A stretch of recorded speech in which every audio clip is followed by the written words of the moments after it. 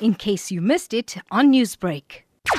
We can confirm that later this afternoon, the uMsunduzi Municipality Council, with the help of COGTA, will hold elections of the new office bearers, and the positions which are up for grabs are the positions of the mayor, the deputy mayor, the speaker, and also the deputy speaker. We will recall that these office bearers were recalled 2 weeks back by the ANC, citing that this municipality, uMsunduzi, also with eThekwini municipality, were not functioning well, so they decided that they recall their office bearers. Can we expect to see the same happening in eThekwini municipality? Yes, we are hoping that the same thing is going to happen with eThekwini municipality. We'll recall that the same ex-committee was expected to take place today. However, it was postponed for the dates that has not yet been confirmed, and for some reasons, including that there was not enough to be placed on the agenda of that ex-committee.